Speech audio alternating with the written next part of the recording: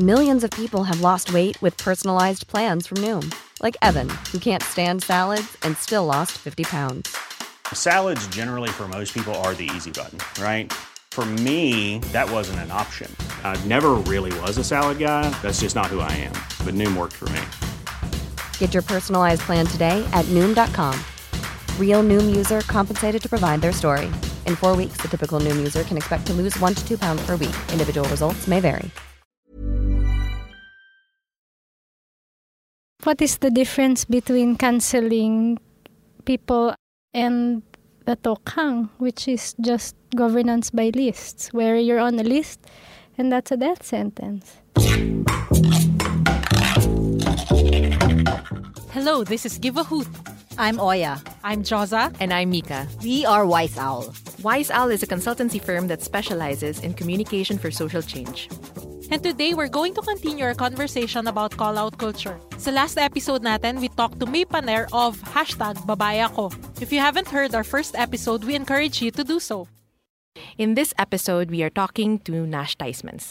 She is a writer, teacher, community worker, and has quite a following online. Hi, Nash. Why do you think it's important to call people out? We lack so many avenues for criticality. And that's one of the things that a call-out culture can do.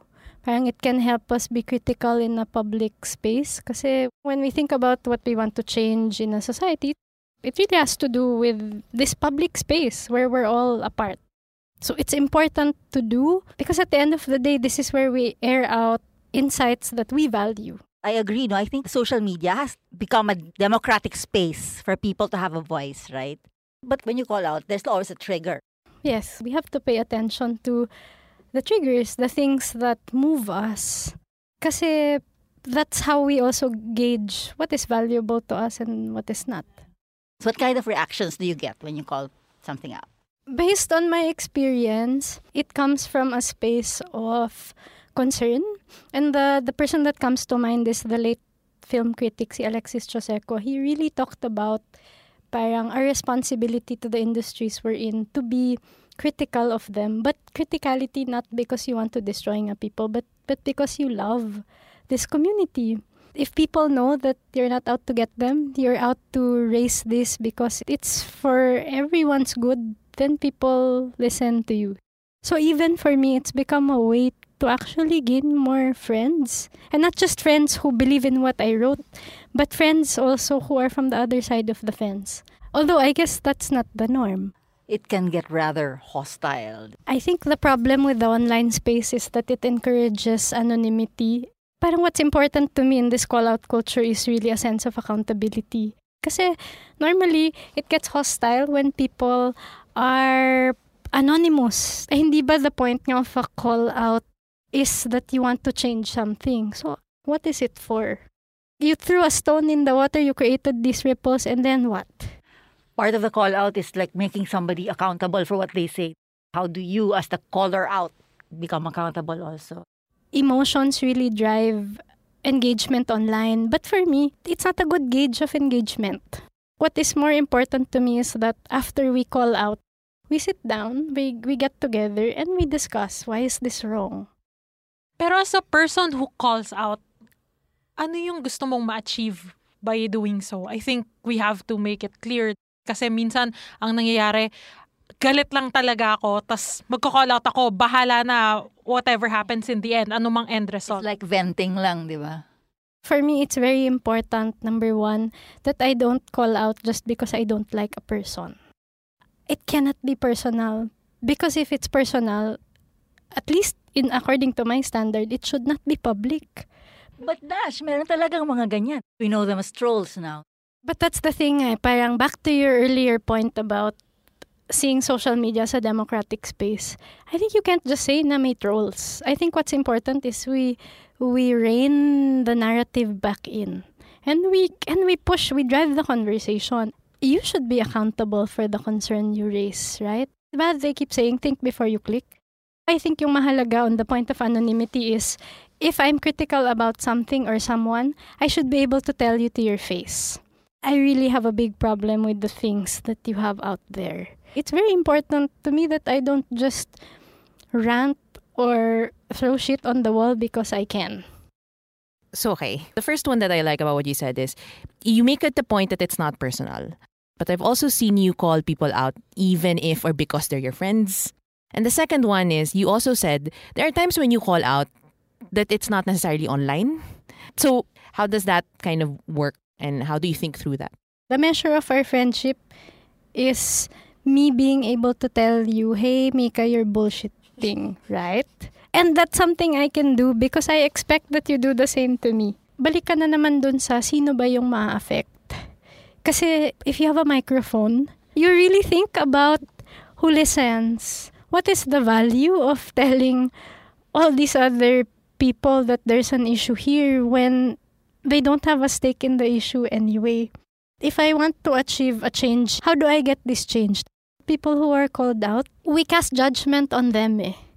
And what I don't like is when the public is the court. Ikaw na ang nag-call out, ikaw pa yung nanghusga.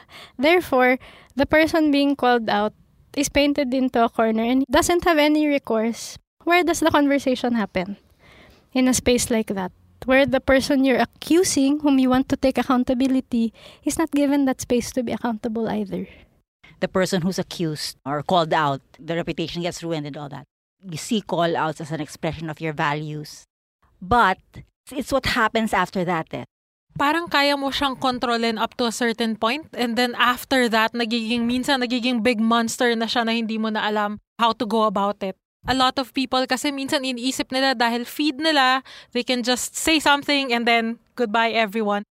Alam ito ng mga nagtutroll sa page ko. I'm very undemocratic about that. In the first place, it's my living room. If people comment and shit in my living room, I delete.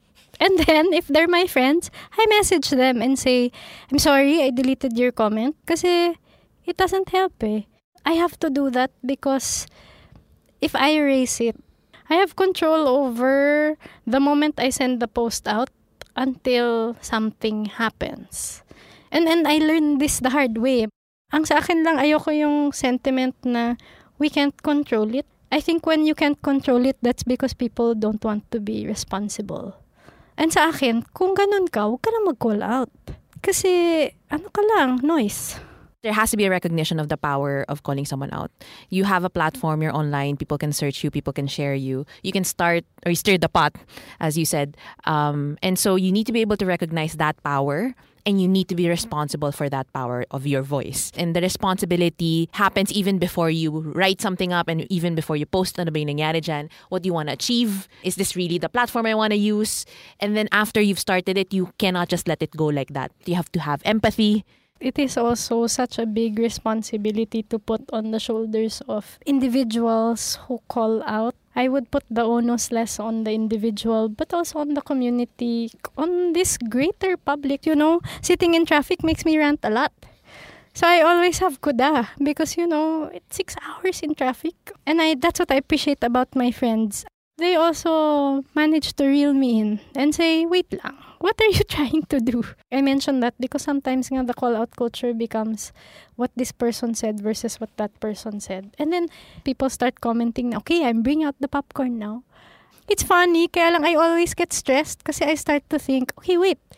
So we're happy to let these people hash it out like gladiators in an arena, and we just kind of sit there and watch this massacre happening, and parang, I don't think that's fair.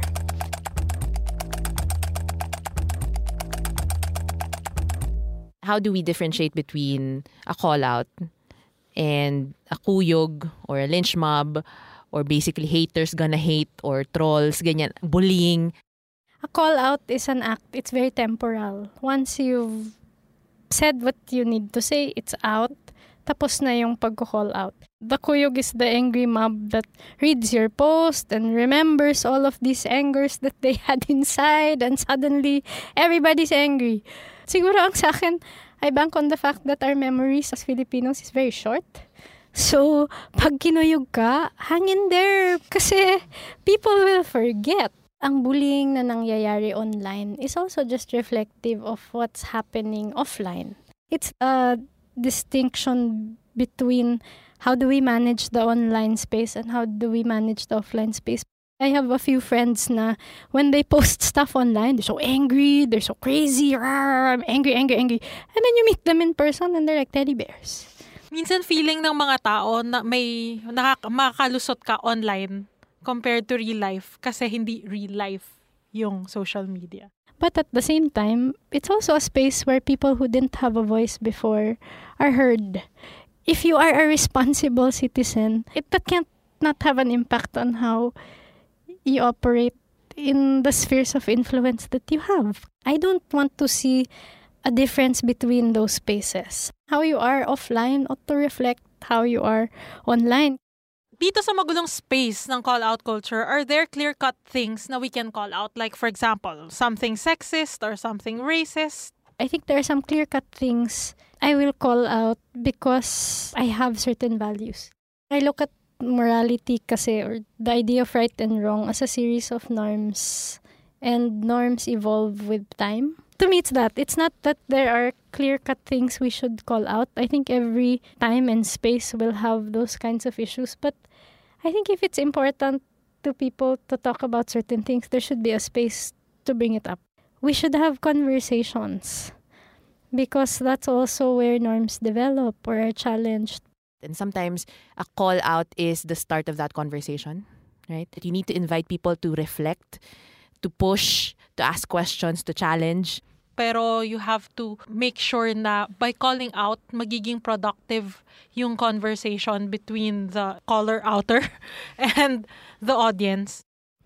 Minsan pag nagko-call out ka, hindi rin naman clear sa'yo kung ano talagang objective eh. People are not able to fully articulate where they're coming from. And then what I notice with call-out culture is the call-out transforms into kuyog where it's just about a dominant narrative being propagated.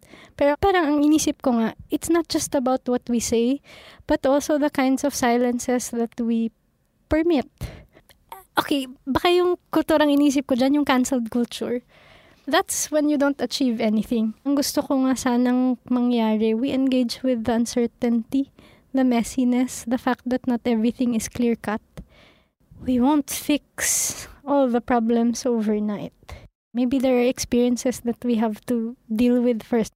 Yung mga bagay like rape, on the one hand, you want to listen to the abused and the oppressed, but you also want to be able to raise better men. You want to be able to raise women who are able to articulate consent.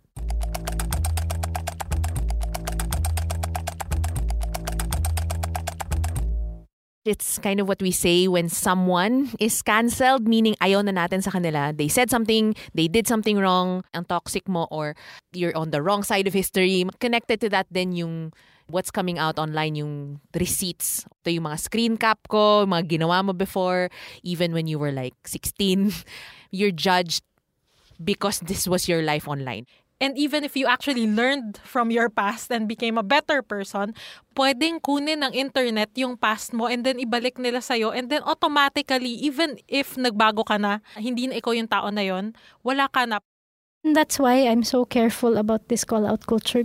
There's this nice quote where you have to be careful because sometimes you turn into the monster that you hate. Kasi ganun siya eh. You use certain words a certain number of times and then nagkakaroon nga ng norms. Nagpo-form yung norms. What is the difference between canceling people out and the tokhang, which is just governance by lists, where you're on a list and that's a death sentence. I see it as a reflection of the fact that we never get justice. Traditional forms of justice will not give me the catharsis I need. You're so angry, walang hustisya. Therefore, diskarte nating lahat kung paano nangyayari yun. In this social media space, you get this catharsis. It's an exercise of very limited power. If there's something that I can do to parang balance the scale a little bit, you know, make life a little bit harder for these people or make life a little bit harder for this organization who has maybe wronged me or wronged a community or wronged the tribe or ganyan, who's done something that I don't agree with, my values are not aligned with what has happened, but I don't know where to go, or I kind of know where to go but that system does not work, then I go to the call out. I think the act of calling out is an interrogation of power. It's sounding a lot like what others would call a protest. No? Is it actually one and the same, a call out and a protest? In some ways, the call out can translate into a protest. But that's also what I like about this culture, na parang marami siyang pwedeng manifestation. Pwedeng nagiging protest siya, pwedeng nagiging space siya to dialogue. There has to be a balance where the offline world reflects the online world. And this is kind of how conversations happen. Conversations are messy. We bring in our context, our histories, our own traumas, our own interpretation of the world. And then we bring it to the table. But the important thing is for us to really carve out that space where the conversation is civilized and sober. And hopefully, maybe it doesn't lead to lynch mobs and haters and bashers. That's why nga yung call ko parating, let's be compassionate. Kasi yun nga can you blame a victim if their only recourse is to go online and say, look, this happened to me? Hirap nun.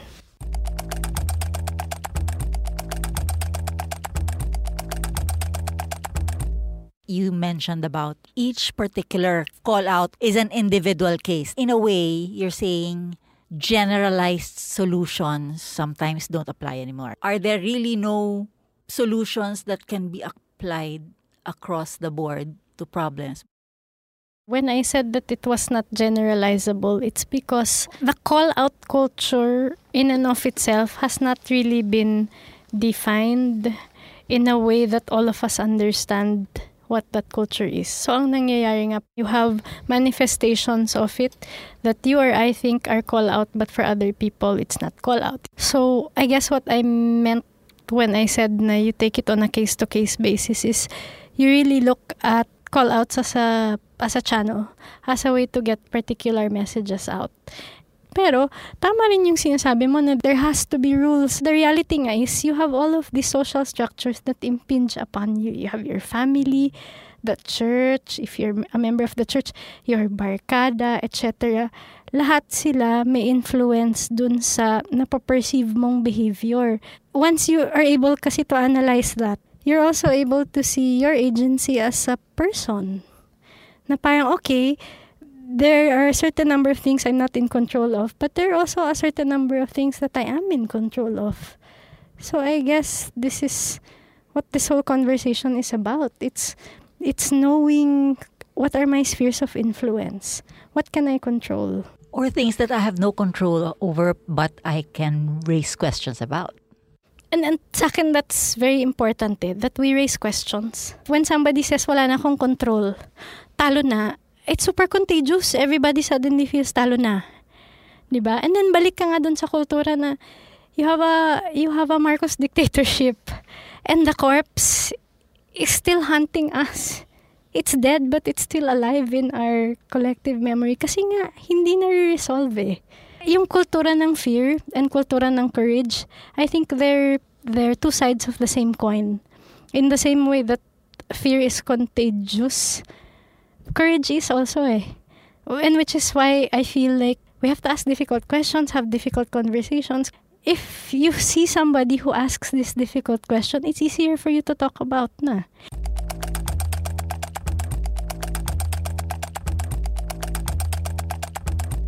But can I complicate matters some more? I think in an effort to polish all of these things out, we also subscribe to a certain way of telling a story that doesn't always let out the truth.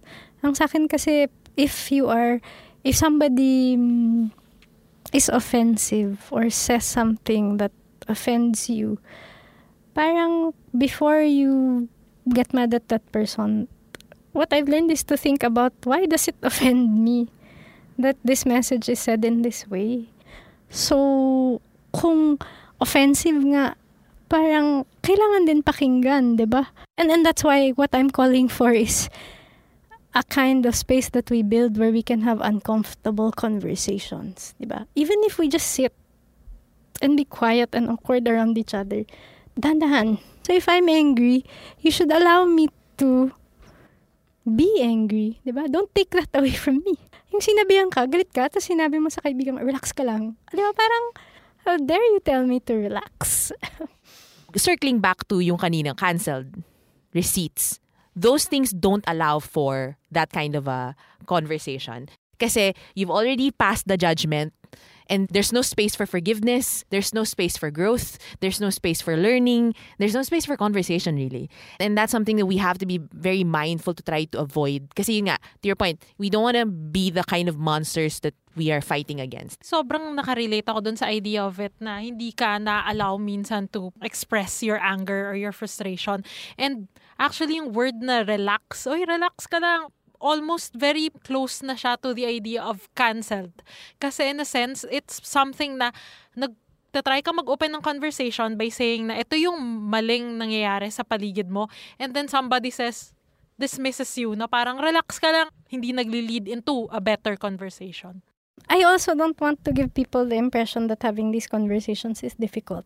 It can be as simple as, how do you feel when I say this? Can we talk about it as friends and say, have you ever felt this way? Less to judge the person and to actually listen. Yun yung point na gusto ko rin i-bring across, na so much of the call-out culture is a result of the fact that people are just not listening to each other also. Which is why nga it becomes call-out, it becomes kuyog. It's yelling eh. Let's listen to the people who are yelling. Bakit ba sila nag-yell? Kasi wala silang space to voice out these frustrations. Therefore, how can I be a better listener? Beyond the medium that is trying to bring out the message, what is the message that I'm being told to pay attention to? And siguro yun yung related dito sa pinag-uusapan natin, because this is really a space to think about what we're communicating, how we're communicating. But let's not forget that all of us, by virtue of being human beings, are communicators. We all communicate all the time.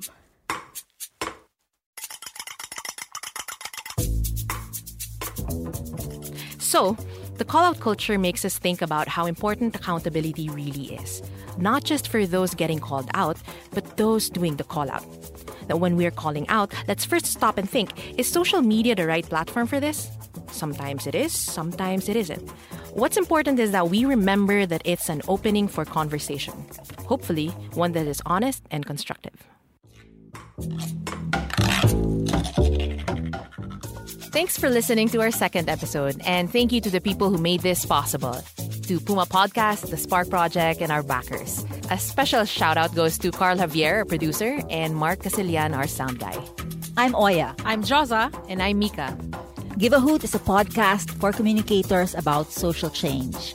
Please listen to our future episodes. If you haven't subscribed yet, please do so. And look for WiseOwl.ph on Facebook, LinkedIn, Twitter, and Medium. You can visit our website, wiseowl.ph. And we'd love to hear from you. Send your feedback to hoot@wiseowl.ph. Use your voice. Give a hoot. Planning for your next trip? Elevate your travel style with Quince. Quince has all the jet-setting essentials you'll want for your next getaway, like European linen, premium luggage options, buttery soft Italian leather bags, and so much more. And is all priced at 50 to 80% less than similar brands. Plus, Quince only works with factories that use safe and ethical manufacturing practices. Pack your bags with high-quality essentials you'll be wearing for vacations to come with Quince. Go to quince.com/pack for free shipping and 365-day returns.